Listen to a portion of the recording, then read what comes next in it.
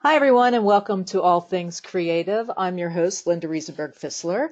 And today we're going to be talking about challenging yourself. And I've asked a good friend and fellow artist, Carolyn Anderson, to join us. Hello, Carolyn. How are you? Hi there, Linda. It's good to talk to you. Yeah, it's good talking to you too. It's been a while, I think.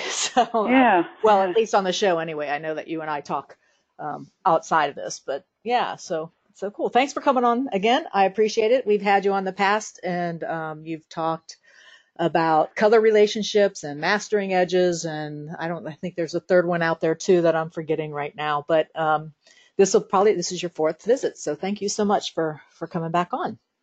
Well, thanks for having me again. Yeah. So today we're, as I said, going to be talking about challenging yourself. And we've been talking back and forth in email and had some questions out there that were just kind of out there um, that we'll be working from. So we're going to jump right in for that. And one of the first things I think that we talked about was somewhat color and color relationship. It's more about just in general of challenging yourselves.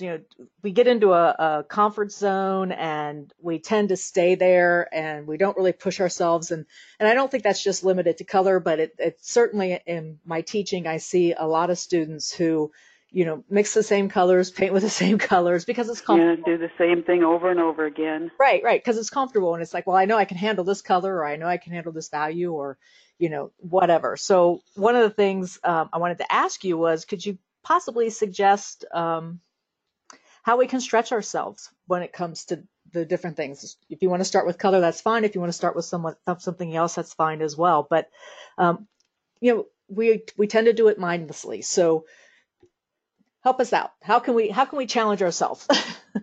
Yeah, I think one of the problems that we run into is that we look for a comfort zone, and it's basically a control plan, if you will. Hmm. So we figure if we stick with that, then we kind of keep control on things, and it should make everything easier. But in fact, it kind of tends to make things more difficult. It takes a little bit of the fun out of painting. So I think one of the most important things we can do is just understand how basic a value pattern and a color pattern is to giving us our plan, Hmm. something to work off of. So value, obviously, most important in the sense that it's primary component of vision, Hmm. and it's probably the easiest thing to see, lighter, darker. Right. So, if we can get a handle on our value pattern and then try and attack our color pattern, or at least have a sense what it is that we're working with, that should give us a little bit more freedom to play with stuff, because there's no real right or wrong on that. So the thing is, though, that color, like values, needs to be managed in some kind of organized way. So color has a pattern. It doesn't just jump around randomly in real life, and probably shouldn't do so on the canvas. Hmm. So that's why identifying the light source and whether it's cooler or warmer can form a basic pattern of organization.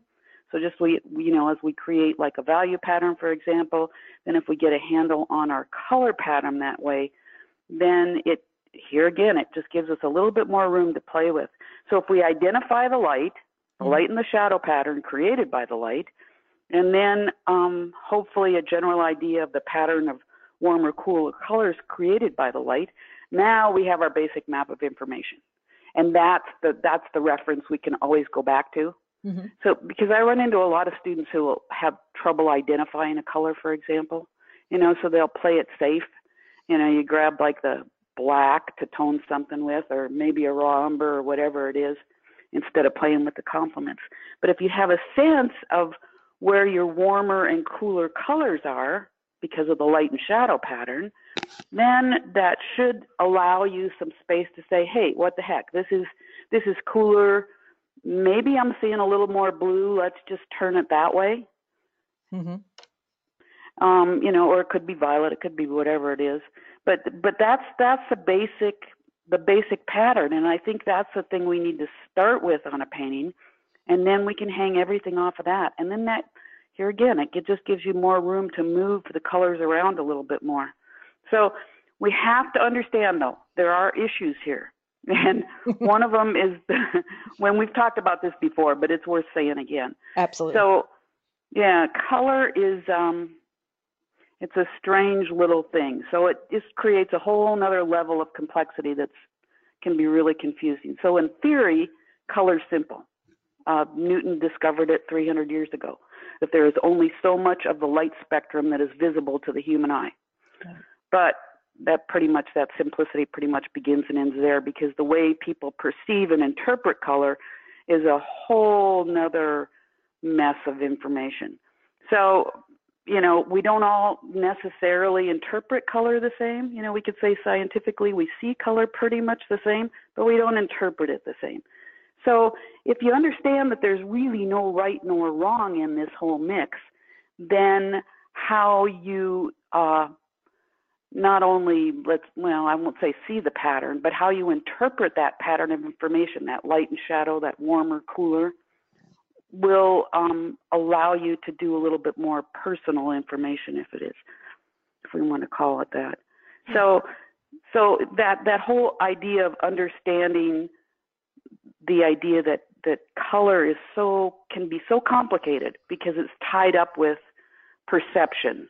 Right. And it's tied up with personal preferences, and there's all kinds of things going on there, that if we here again just hang it off that pattern of warmer, cooler, and then with our values lighter, darker, we can play with the color. Right. Okay, so I'm gonna like go out on a limb here and use me as the student, so to speak. Okay. Because I think you just solved something for me, that when I'm standing next to someone else and I'm painting, unless outdoors, indoors, it doesn't matter. From photograph, it doesn't matter. And I say something like, oh, you missed this green color here, and the other person says that isn't green. That's that's our different interpretations, right? It's not exactly. Okay, yeah. Great. And in fact, it's just interesting because I came across an article this morning that was talking about, the linguists get involved here when we start talking about color, which is kind of fascinating. Right. But anyway, it was a study done on multiple different languages across the world about warmer, cooler colors and how we describe them and what words we use to describe them with. And they found that the warmer colors, which would probably make sense because I guess we like warmth, there are lots more words for warmer colors, but people get really confused when you start getting into the blues, the cooler colors. Right. So, yeah, and they found this in that scientific study, and that's basically what you just said. So there's a reason for it, and it's one of description more than anything else, because we do have more words for warmer colors, for example, so we're more likely to kind of meet in the middle, so to speak, when we're talking about warmer colors. But when it comes to cooler colors, no, not so much. Huh. Okay. But I guess when I think back to when we were going up through grade school and kindergarten even, and I always say this to my students is, it's like, okay, how many times do you guys paint tree trunks brown? And it's like, and they just kind of sit there and look at me like, look outside, that tree trunk is not brown. But it's like nobody gave them permission. And I harp on this a lot, I know, so I apologize to my listeners. But, I think a lot of it is just that, okay, somebody told me it's that color, so I'm going to slap that color up here, when instead of just saying, what does it look like to me? Which I think is then, in a way, challenging yourself to interpret differently. That's definitely where language interferes with how we see. Yeah. So when we create symbols for ourselves for things, and that's one of a lot of that stuff that we learned when we were kids, so to speak, how to organize our visual world, if you will. It's a carryover.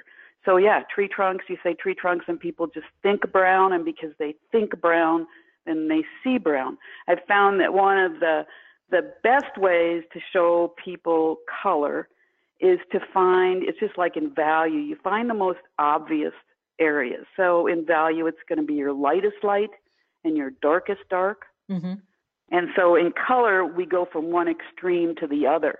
So warmer, cooler. So if you can find anything that screams, let's say, a warmer color and a cooler color, you point those out. And then once you do that, then you say, now look at that tree trunk. What can you see? And generally, see, once we start making those comparisons, we pick the most obvious and then we go to the less obvious. Then people can all of a sudden start saying, oh, well, you know, for example, that's going more orange, or it's a tanning orange, or it's whatever it may be. Yeah, cool. Yeah. So pick the obvious and then compare. Okay. Yeah. We trick the brain into seeing more information that way. Yeah. And one of the things that I always stumbled over, and when Kevin was mentoring me, Kevin McPherson was mentoring me, and I was working with him, we would always argue over what color clouds were. Yeah, and he's like, "Don't you see that coral?" And I'm like, "They look white to me, Kevin." So yeah, there you go. So, learning to see color really is a process of learning. You know, just like the whole act of painting is a process of learning to see color is, but you can shorten that whole process up by looking for the most obvious information and then comparing. Right. Yep. Yeah, he tried that a couple times with me, and again, this was at the beginning of my you know, painting plein air and actually just really starting to learn. So I you know, seeing was not a part. That was part of everybody's journey, seeing color, seeing, you know, drawing mistakes, seeing whatever.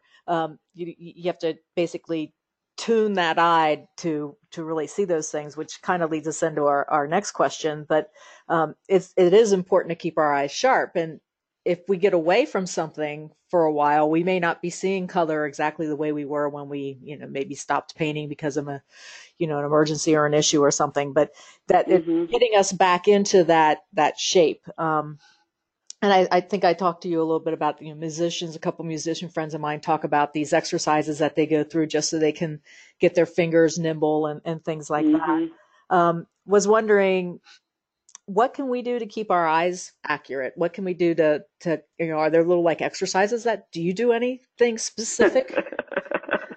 No, probably no, but not. You paint a lot. I mean, you're painting all the time, right? And that's the biggest thing about painting. I think the big thing, first of all, you have to remember what practice, what kind of skill set that applies to. Right. So, you know, because doing something over and over again does not always make you better at it, especially for some of the process of what we use in painting. Now, for musicians, obviously it does. That's a well-defined area of expertise. So it allows them to perform the same piece of music over and over again. And of course, you know, the repetition of notes and, you know, there's a lot of muscle memory going on there. But, you know, imagine if a musician had to write the music and perform it each and every time they played, you know, instead of just playing something over. So there's exercises that would apply, obviously, to musicians and other areas of expertise. You know, sports is an example. Right. You know, I mean, throwing a basketball into a hoop, I mean, you know, you're going to have to do that a lot to get really good at it. But because of how we operate in the realm of creating things just about each and every time, it's kind of difficult to come up with deliberate practice. But I think the most important thing to do is really just to do a lot of small studies.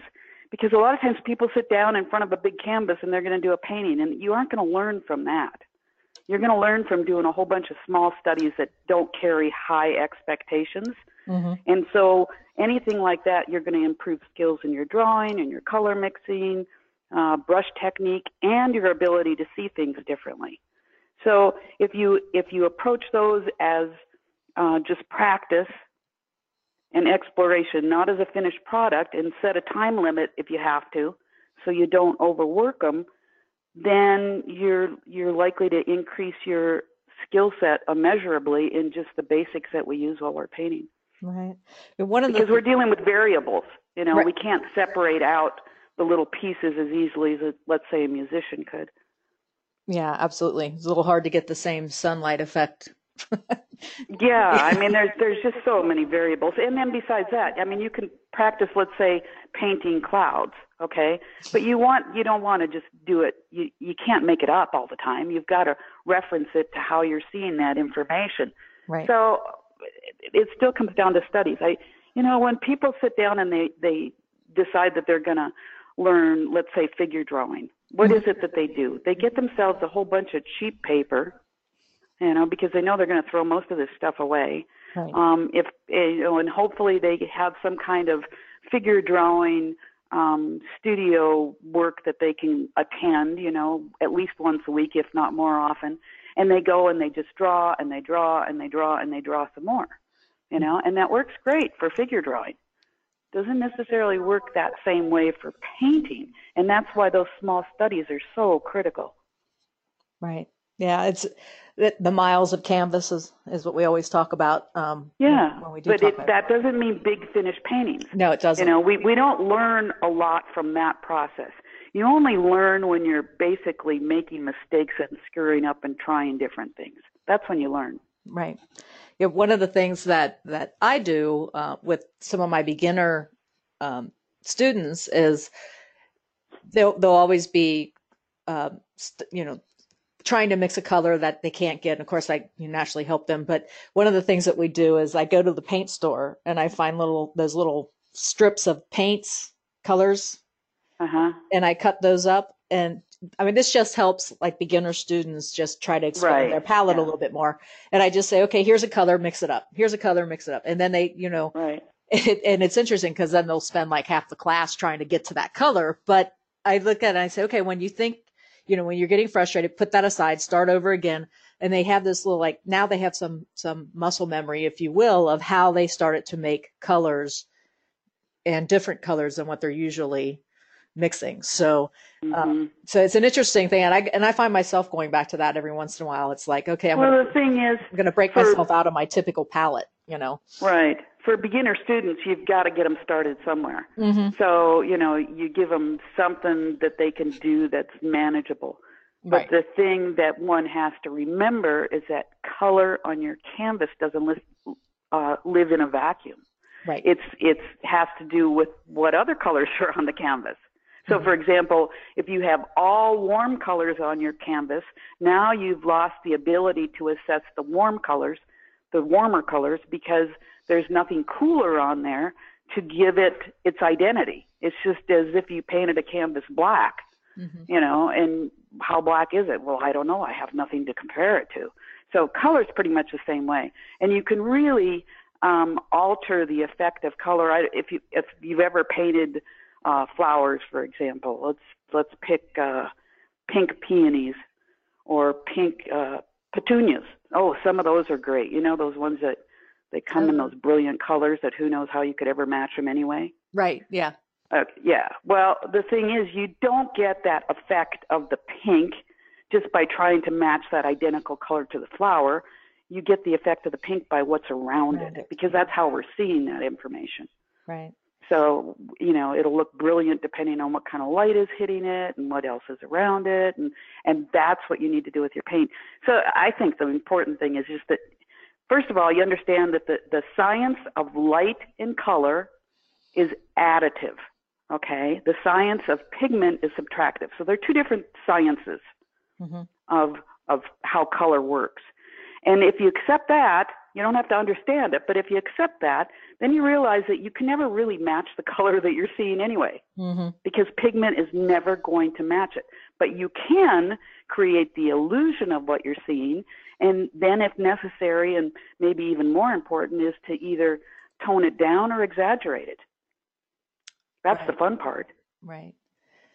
So I'm going to throw a question at you, Carolyn, and I apologize because it's not one that we really talked about, but I want to talk about it a little bit, and that is the importance of grayed down colors, or gray colors, if you will, in a painting, because it's kind of a restful spot for the eye, and it also helps with what you're saying, what's around it. Right. Yeah. Exactly. So. You know, it's difficult to pull off a painting that is just all garish color. Right. Because it's like too much information, just TMI, you know, I mean, your eye just doesn't know where to rest, so to speak.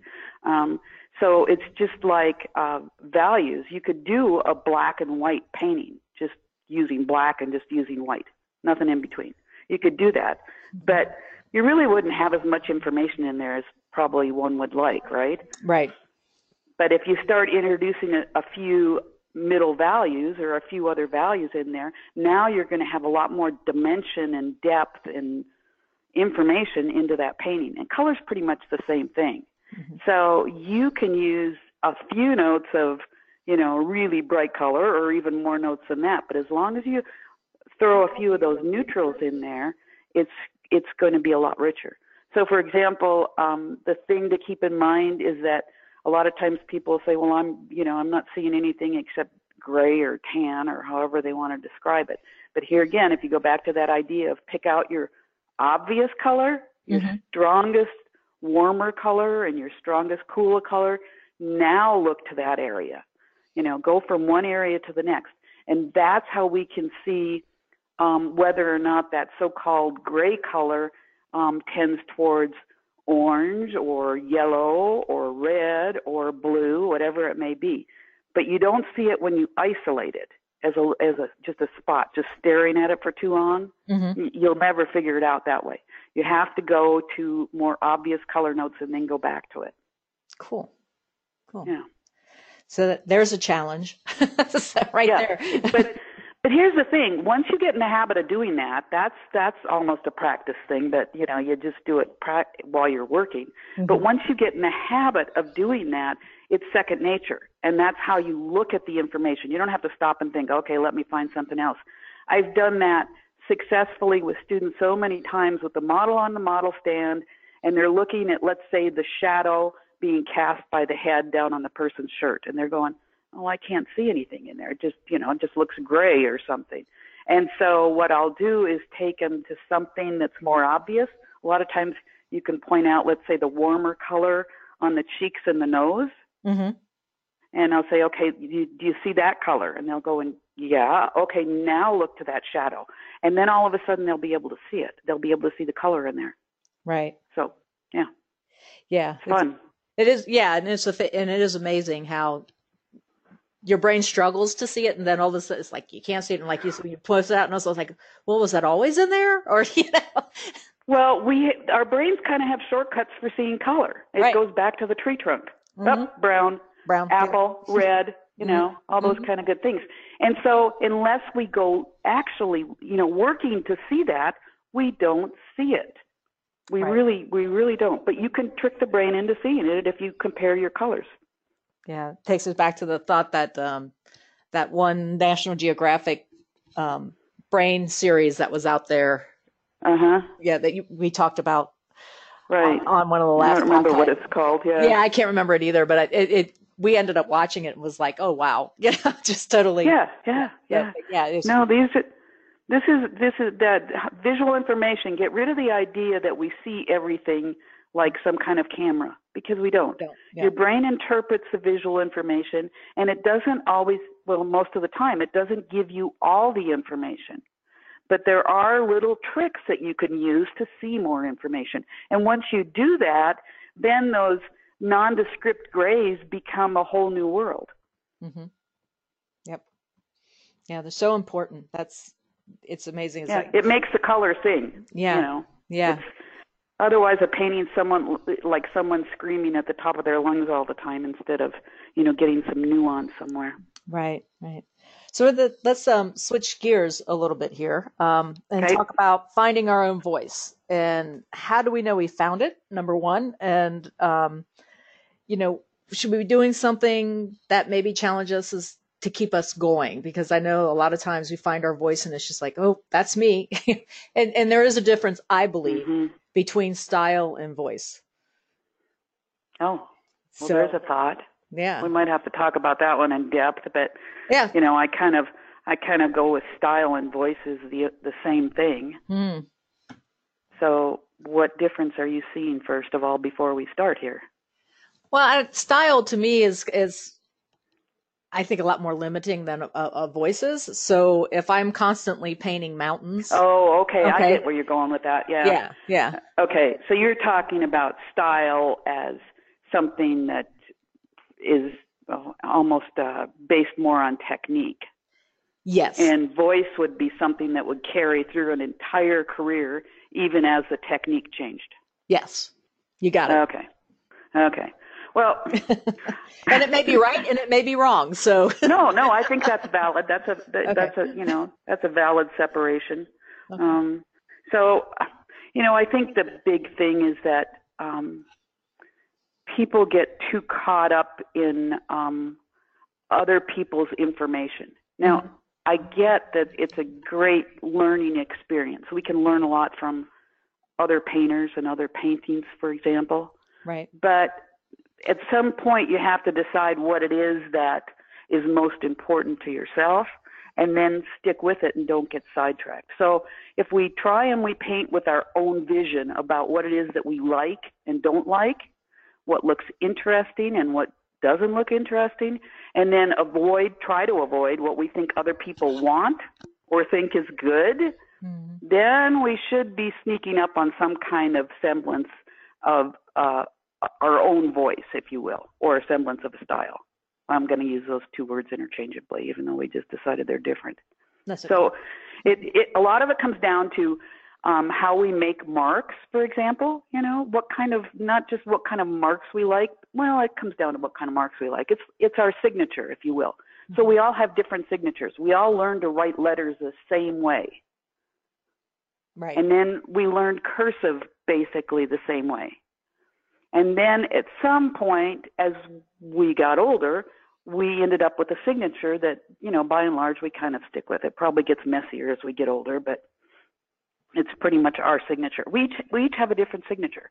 Mm-hmm. So this, if you consider that painting is mark making, then right there we should be on a start to having a little bit of personal preference for what kind of marks we make.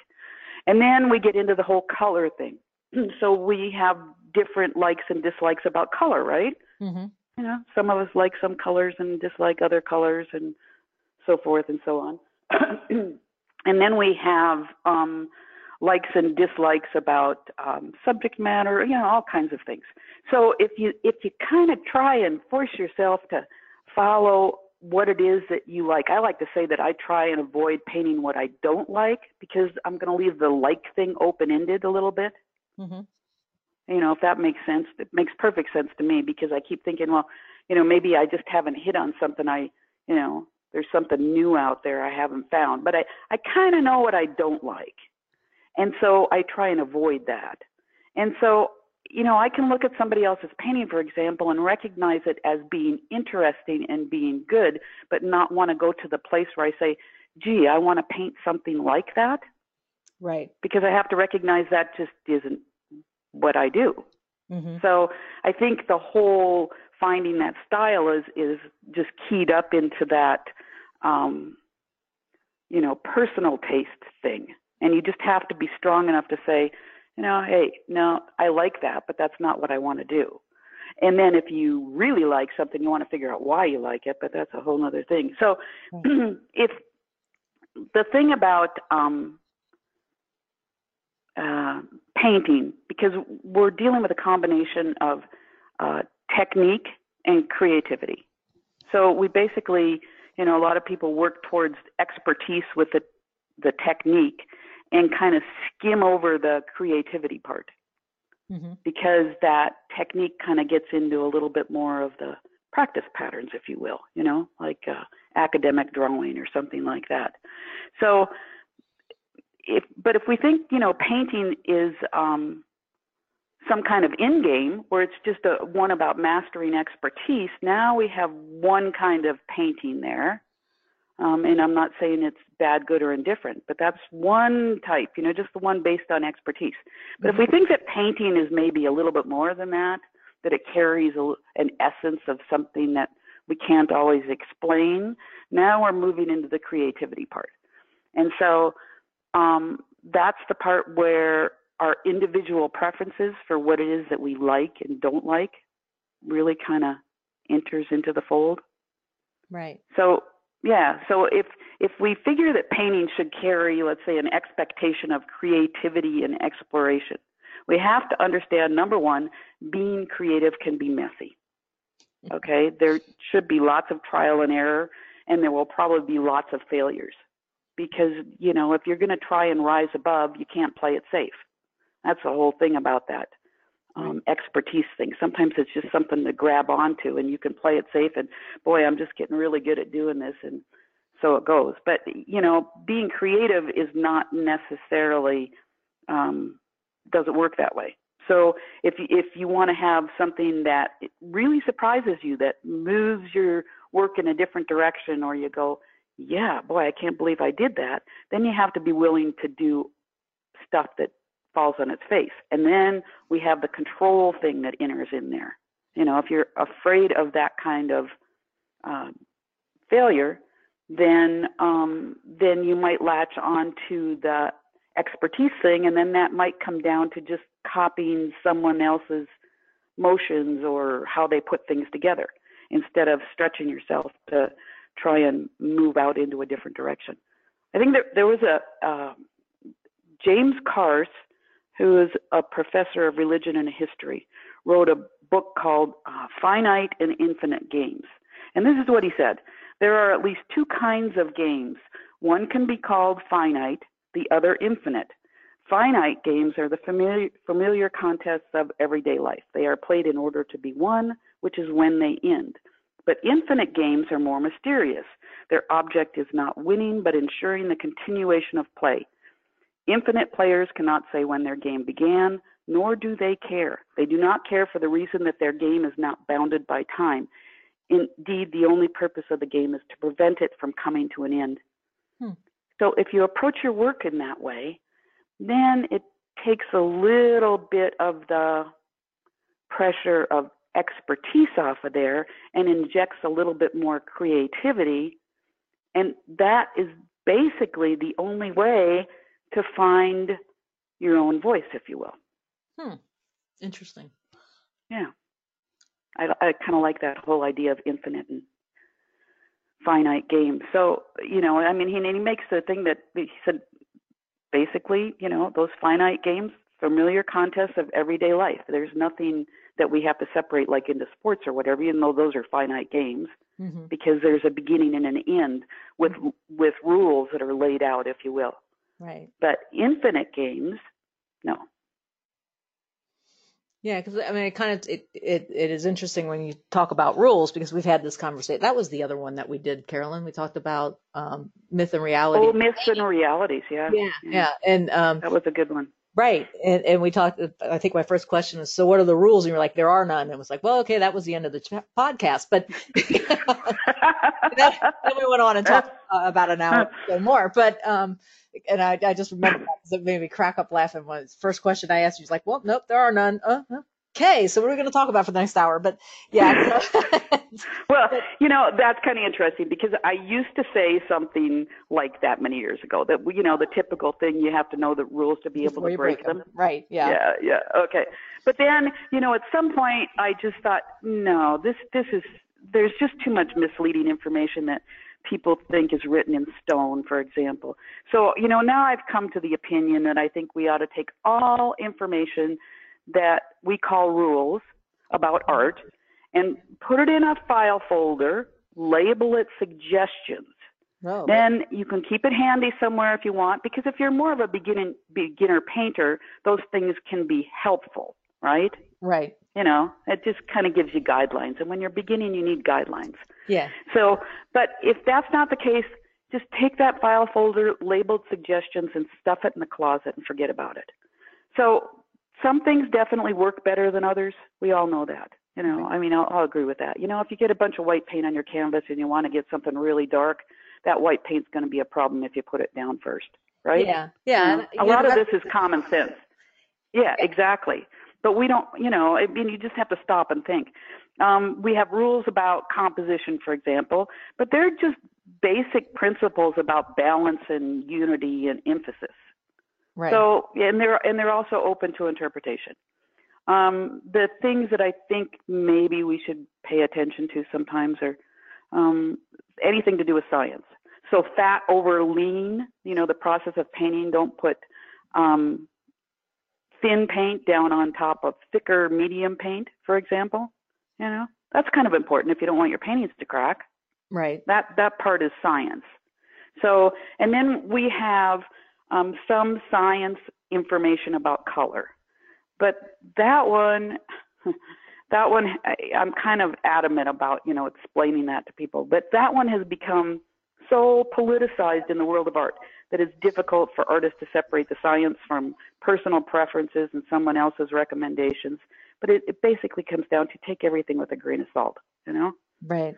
So I think the big question is why we think we need all these rules. And I don't know. I guess there's a lot of them. I mean, different artists have different things. Like I said, if we labeled them suggestions, that whole language change would just make a huge difference in our perception about how important they are. Yeah. Or if they're important at all. Right. I was just going to say, sometimes I think it's more of a control thing. It's like, I say it's wrong, sure. therefore it is. It's like, yeah. Okay. Yeah. Well, there's a real fine balance there between control and exploration in a painting. We know we have to control some things. I mean, otherwise we're just kids finger painting, which, might be fun, but it might be kind of tough to make a living at that. I don't know. But so that whole control and exploration has to kind of live together in the same space. But when that following somebody else's rules, unless there's some valid scientific reason for the rule, like fat over lean, is where we run into problems, and then we just quiet our own voice. Right. Yeah. Because now we're concerned about what somebody else thinks we should be doing. Mm-hmm.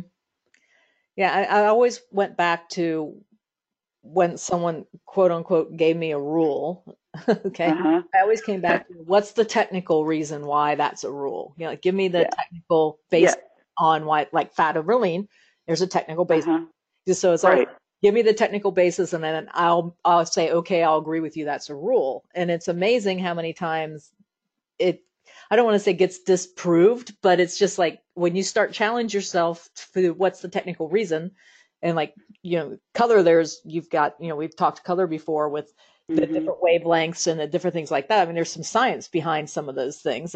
And then all of a sudden it becomes a technical reason why I should believe it versus, this whole, well, you shouldn't put, blue shadows in there for, it's like somebody made up a rule that they don't like blue shadows, so. Pretty much. Yeah. That's pretty much what it is. Right. But if there's blue in there, if you're seeing blue in there, if you're interpreting it as blue, right. What's wrong with putting blue in there? Because, ultimately it's your painting. It's not that other person's painting. And I mean, what kind of world would we want to live in where all the paintings just all looked alike? They all look like they came out of the same school, if you will. Right. They use the same colors and the same kinds of shadows, and so we don't want that in art. So we just have to, I think it's a language problem. We just take the word rule, and basically what we mean is, this is a suggestion. You might try this. It works a lot of the time. Doesn't work all the time, but hey. So guidelines there's nothing wrong with guidelines. So that's okay. But the whole rule thing. So this is interesting because going back to that infinite and finite games. So in a finite game, the rules are fixed until there is a winner. But in an infinite game, the rules must change during the course of play. There you go. Yeah. So, my mind's like going off in different directions now around, well, okay, now if I change this, what happens to, Yeah, it should give people should have just a little bit more leeway in bringing some critical thinking skills to the act of painting here, and just thinking your way through it sometimes. Instead of just taking what someone else said. Here again, I want to clarify that because I teach workshops. I understand where people are coming from. They want to know how an artist maybe mixes color, or how, we approach the canvas, or whatever it may be. That's all good and useful information, but that doesn't mean that you need to take that and try and make it your own personal statement. Right. Use it more as a way to break through. Exactly. Exactly. Yeah. Yeah, so and you may find something that works for you, that you didn't, try before, and it might be useful, but that's just a part of the painting process. Yeah, it's kind of interesting. I always get asked a lot of questions about, well, can we copy masters? And it's like, well, you can, but one of the You things know, you want to do when you're copying a master is understand what they were trying to accomplish. It's not what you may that's want to part of it. accomplish. Yeah. Yeah. Sometimes it can be helpful because I think we can learn a lot by actually putting those kinds of color notes together or using that kind of brushwork, for example. Yeah. I have a little study that in my studio that I've had in there for years that was a copy of a small Sorolla study. And the reason I did it was a friend of mine said, another painter, she said, I'm going to challenge you. She said, I want to see if you how fast you can copy this painting. And it was a small study, so it was fairly straightforward and simple. And so we set a time limit of a half an hour, and I copied the painting. And of course, it's so much fun to copy a painting in the sense that somebody else has already made all the hard decisions. Right. Right? Right. I mean, the color harmony, the forms, the shapes, everything. Everything's all done. All you got to do is just, so it was fun.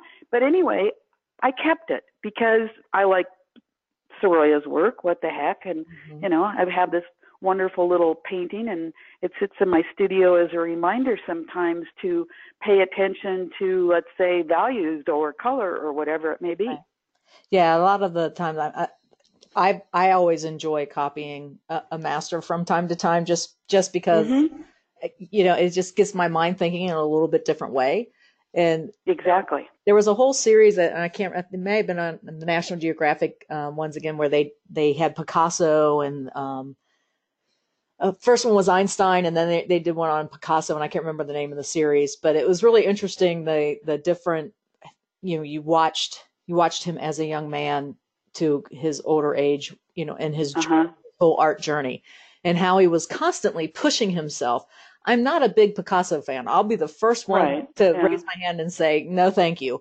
But just watching his journey and his constant renewing of himself that he went through to get to where he ended up was very interesting to follow. And like I said, I'm not the biggest Picasso fan, but after watching that series, it's like, wow, he really did challenge himself, every time. So from that standpoint, it was amazing to me.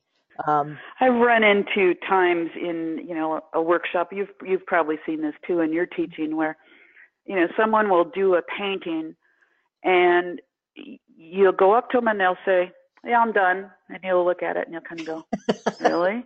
Now, I get it if you run out of time. There are logical reasons for being done, okay? Sometimes it's because you don't want to overwork your painting. You want to set it aside and then come back and decide what to do with it. Right. Or, a lot of times, especially in a studio setting like that with a bunch of people, you've just run out of time. That's it. So. Right. But there'll be time left, and they'll just go, I'm done, and you kind of look at the painting and you think, really? And I'll say, are you sure you're done? And they'll say, yeah, it's good enough. Oh, those are killer words. No, good enough never works. Okay, good, and there's no such thing. There should be no such thing in painting. Good enough. Right. Yeah. No, and that's just what you're getting to and talking about Picasso. One other thing about Picasso, too, and a lot of people don't make the connection, but I know a lot of them do, is that, a lot of his work, too, was in studying other people, like African art, for example, African masks. That's kind of fascinating because what happens, none of us live in a vacuum, even when we're being creative. So we will find aspects in something that speaks to us visually and then incorporate aspects of that in our own art. Doesn't mean that we copy it. We just take elements that, are interesting. So that's part of finding your own voice too. Yeah. Yeah. It's kind of, I don't know, like, so it's interesting, the different, I mean, you brought up workshops, and I'm kind of stumbling, so kind of hang with me a bit. That's okay. Yeah, it's like one of these things I have always found it interesting when some folks go to workshops, and I don't know if it's, I guess I don't see, I am fumbling. Yeah. I don't understand like paying all that money to go to a workshop and then not trying something new. Let's just put it that way. Yeah. You know what I'm saying? I guess we all come from our own place of what it is. I like to say that painting is kind of a sliding scale of everything. So Right. if you assume that, let's say, for example, that we'll go with the most obvious, in realism, for example, Hmm. we have a sliding scale from ultra realistic Yes. to not realistic very much, right? Right. So there's a whole sliding scale. And we can do that with every aspect of painting, that whole sliding scale. And so Right. I figure students are kind of like that too, or people that are painting. We're all on these different sliding scales. And the only problem with that is if we get stuck somewhere, which you talked about at the beginning, but if we Right. get stuck somewhere in a rut and we're unwilling to try something. So I agree. I think it's worthwhile to try something different. Otherwise, I don't know why one would do a workshop, but it's also fun for people to get out and paint. So maybe that's the Yeah. reason why. Yeah. Yeah. And I'm certainly not saying that is right or wrong. I mean, like you said, Right? everybody comes Yeah. with their own agenda and what they want to do and all that. But and it took me a while to really step aside and say, you've got somebody here that you can learn from that's, got a lot more Mhm. experience than you have. And I always found that if I say, okay, I'm going to try this, and to the person that I'm taking the workshop from, I'm going to try this. This is what we're going Mhm. to try. And then all of a sudden, the next thing I know is they're there going, well, maybe if we do this, it's because Yeah. Yeah. I get off in an area that's, just really out there and wild. And it's just kind of like, yeah, it looks really bad, but now let's try to fix it. And it's amazing that route, what you learn when you take that route. And sometimes I Mhm. think I've even challenged some people that I've taken workshops from to try and get it back to, something that makes sense. And, I don't have, as I tell my students, I don't have a problem with just basically throwing something that I started out that didn't turn out the way I wanted it to because I was started experimenting. I don't have a problem with that sitting down in my workshop or in my studio for, ever, because I've learned something from it. And it's not so Right. much, this rule or that rule applied, but just that, I just didn't like that particular thing that happened. Mhm. But so, yeah, I guess does it come back to like giving yourself permission to fail? Is that where we're going with some of this?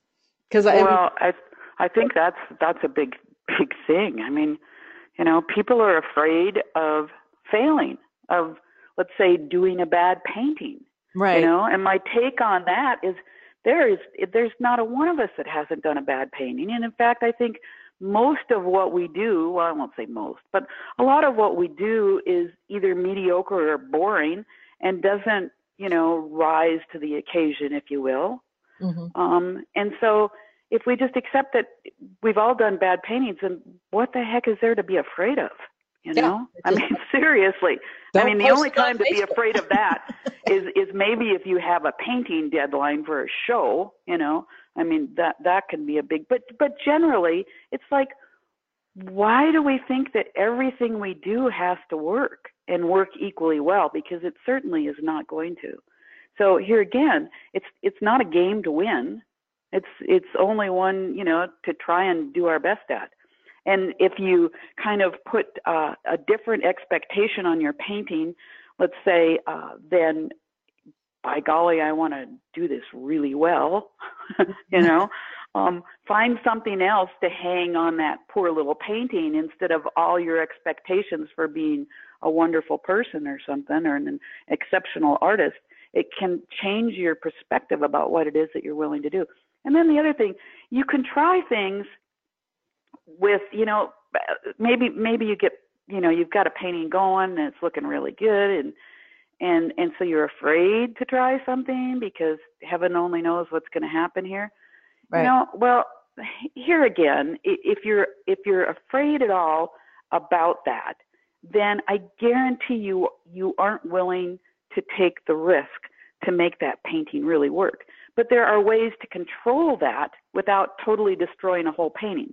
So for example, you might look at your painting and say, yeah, I like kind of where this is going, but it's really kind of dull. And you say, well, what are you going to have to do? Identify the problem, find a solution. So if the painting's looking dull, well, that basically means we're going to have to increase value ranges or value contrast or color. And you might say, well, by golly, I think I need some more color in a few places.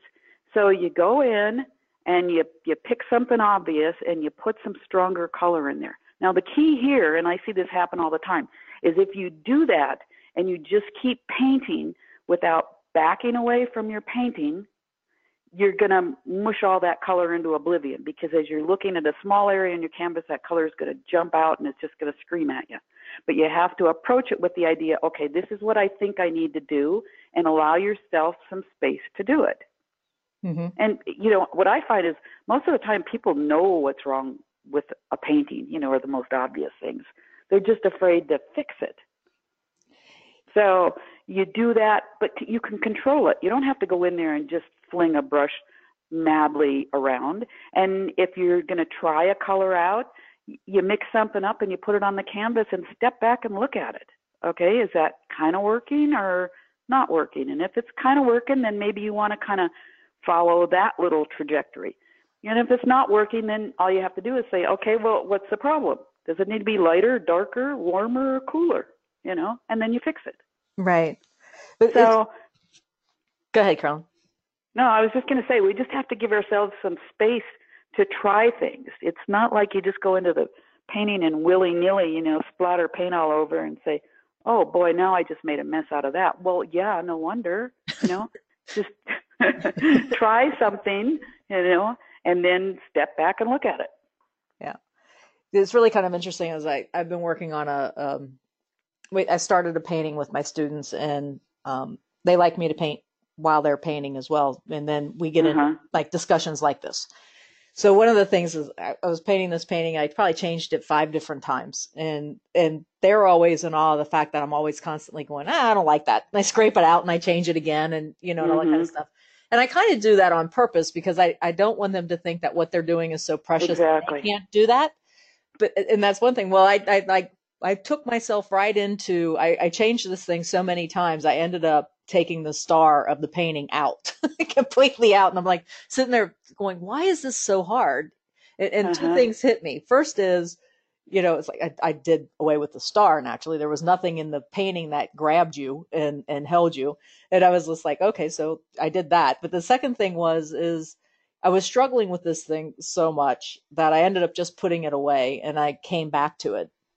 And it was just a real awakening for me that, you know, I said to one of the students, I said, you know, I haven't struggled on a painting like this since I started painting. And it was just like, I really wonder if we avoid the struggle that could get us to a great painting, because we struggled so much in the beginning. It's just like, I don't want to struggle anymore. I want it to just be perfect. And I just, you know, and you know, that fear of struggling because I struggled so much in the beginning, but just, yeah, I also tell my students, think about how proud you felt when you painted that painting the way you wanted to. And even though you had a struggle to get there, you know, when you sign your name on it, how proud are you of that? Exactly. Of that journey that you took. So I don't think we talk about the struggle that much.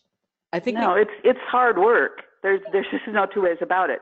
It's not a process of just developing enough skill so you can just copy what it is that you're seeing. That isn't what painting is. So there's a lot of give and take and push and pull, and there should be a fair amount of thought in there. You know, I like to say, you know, more thinking, less brushing. You know, would do us all a lot of favors sometimes. Yes. So, but you don't want to be thinking too much while you're in the process of painting. I'm not saying that. You need to give yourself the space to be able to evaluate what it is that you're painting. But yeah, you know, like I said, you know, we do bad paintings. We do them all the time. We could do bad paintings blindfolded, right? You know. Oh, yeah. So don't be afraid of it. What's the worst that can happen is that you would mess up your painting. Big friggin' deal. Start it over. You know? And you know what? If everybody shared their failed paintings on Facebook, the whole world would be totally different, right? Well, that's the other thing too, is because those of us that have, let's say, large art book collections on, artists throughout history. Mm-hmm. They don't put the worst paintings in there by any means. No. Museums don't necessarily.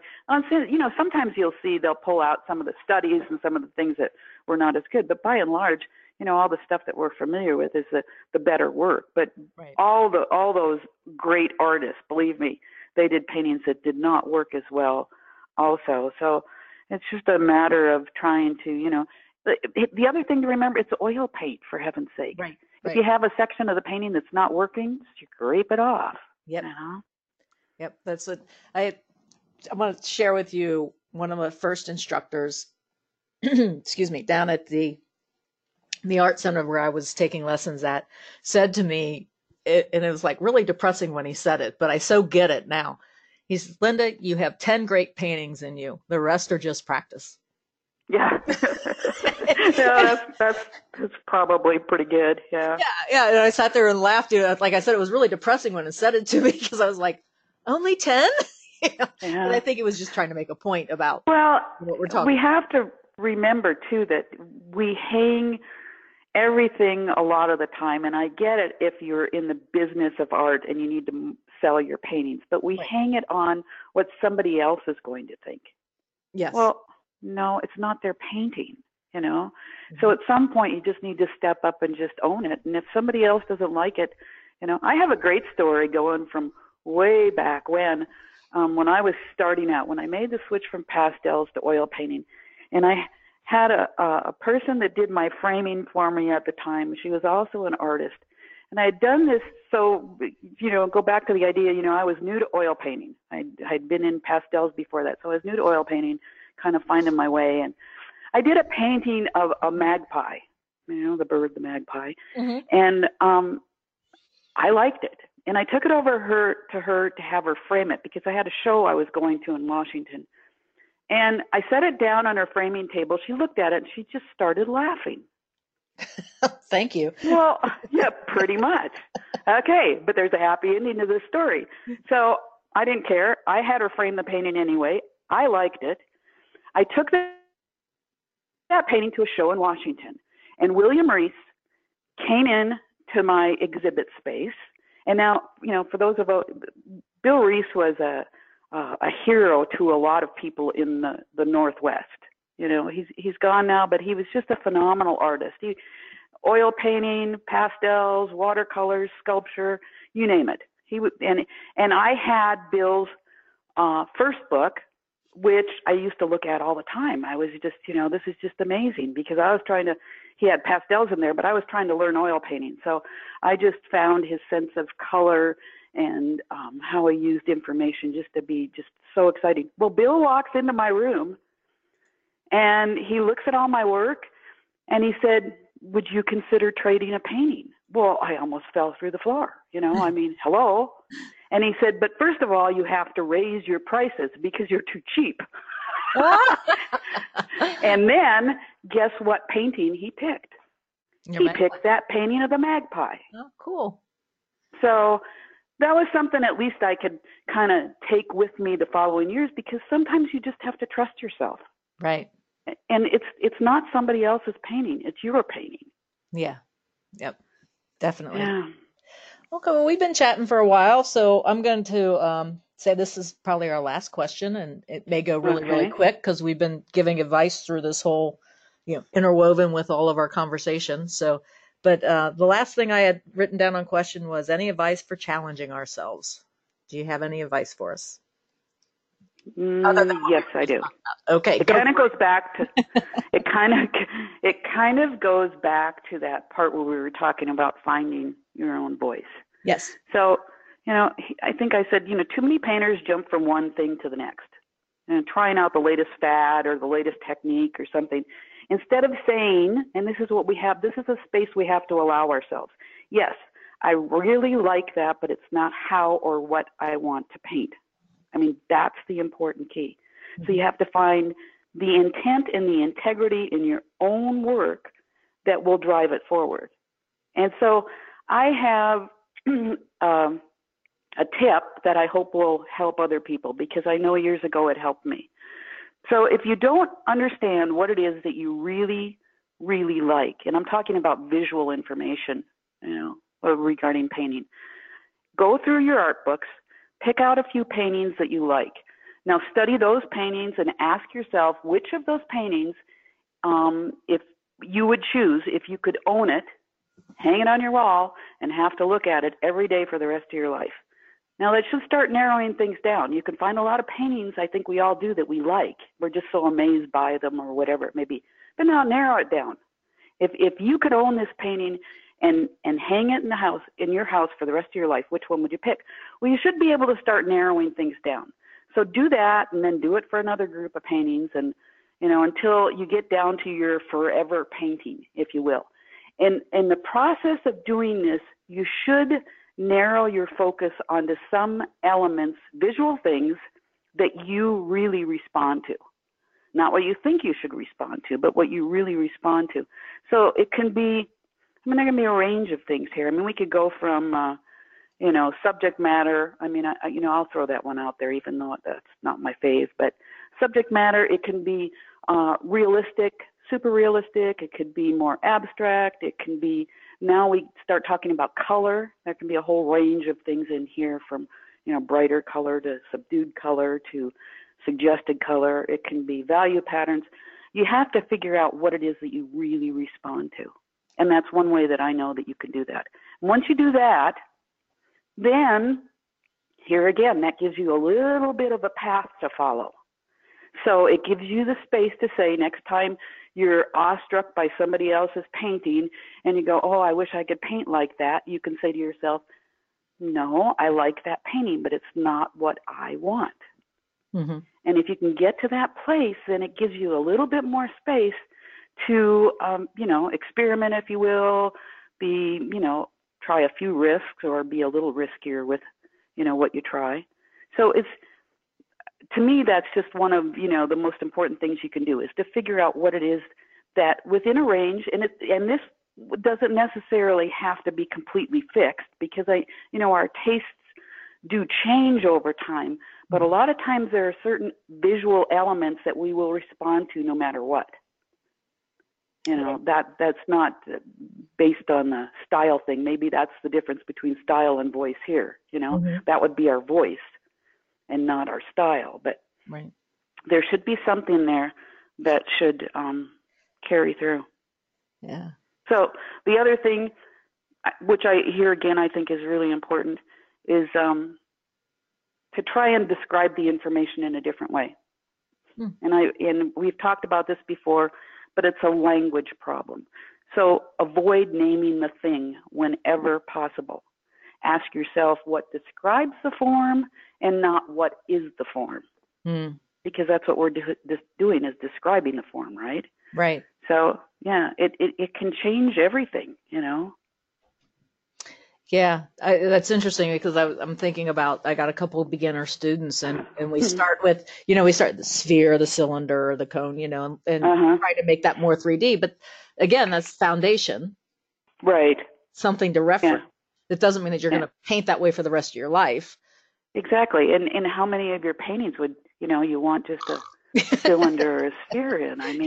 There's only, you could, and primary colors, no doubt. There's only so many ways you could do that by delineating those objects. You could move them around in the picture plane and create, but we're dealing with far more variables.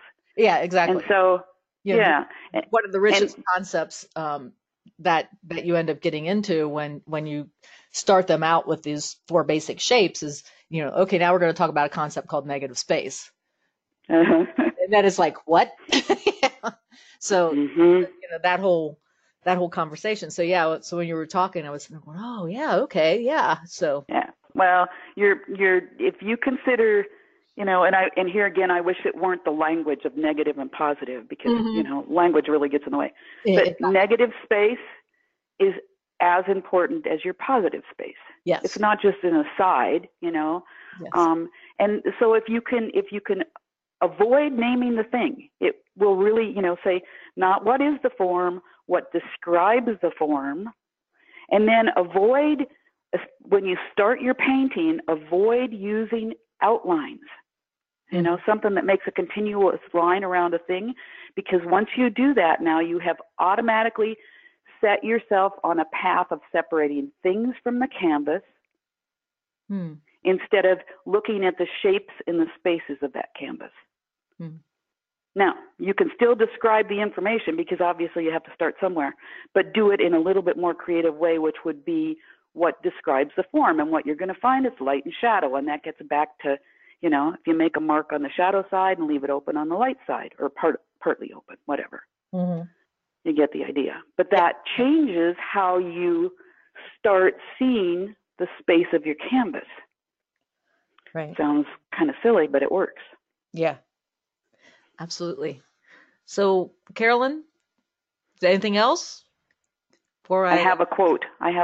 Okay. I wrote this. I put this down in honor of the late great Mary Oliver. The most regretful people on earth are those who felt the call to creative work, who felt their own creative power restive and uprising, and gave it neither power nor time. Oh, wow. Powerful. Yeah. That's about it. Okay. Well, I always appreciate talking to you. You know that. Yeah, it's been fun. Yeah. So, and I had a wonderful time the time you came to my little town here. And I liked your town. Your town was great. Great. Middletown thanks you. So. Yeah. But yeah, so it's been a fun talk with you. I appreciate you, like I said, being on again. It's always interesting talking with you, and certainly does, you know, give me a lot to think about, and I think you give a lot to our listeners as well to think about. So always grateful. Well, I am glad to share, and thanks to you for giving me the opportunity. Yeah, so it sounds good. So coming up, just for those that would like to know what's coming up in the March timeframe, Mandy Thies from the Da Vinci Institute will be joining us, and I'm also pulling together for the writers out there, the authors out there that listen to the show. I'm pulling together a art chat, hopefully with a movie producer, and we're going to be talking about the process of taking your book and novel and or short story and turning that into a script, and then what happens after it becomes a script. Just kind of out there, conversation out there that's going to happen at some point. So that's what's coming up in March. Again, thank you, Carolyn, and I hope that we'll be talking probably soon, I'm sure, so in the future. Okay. Okay, so yes, thanks. Sounds like a good idea. Yeah. Thanks. Thanks, everybody. Thanks for tuning in.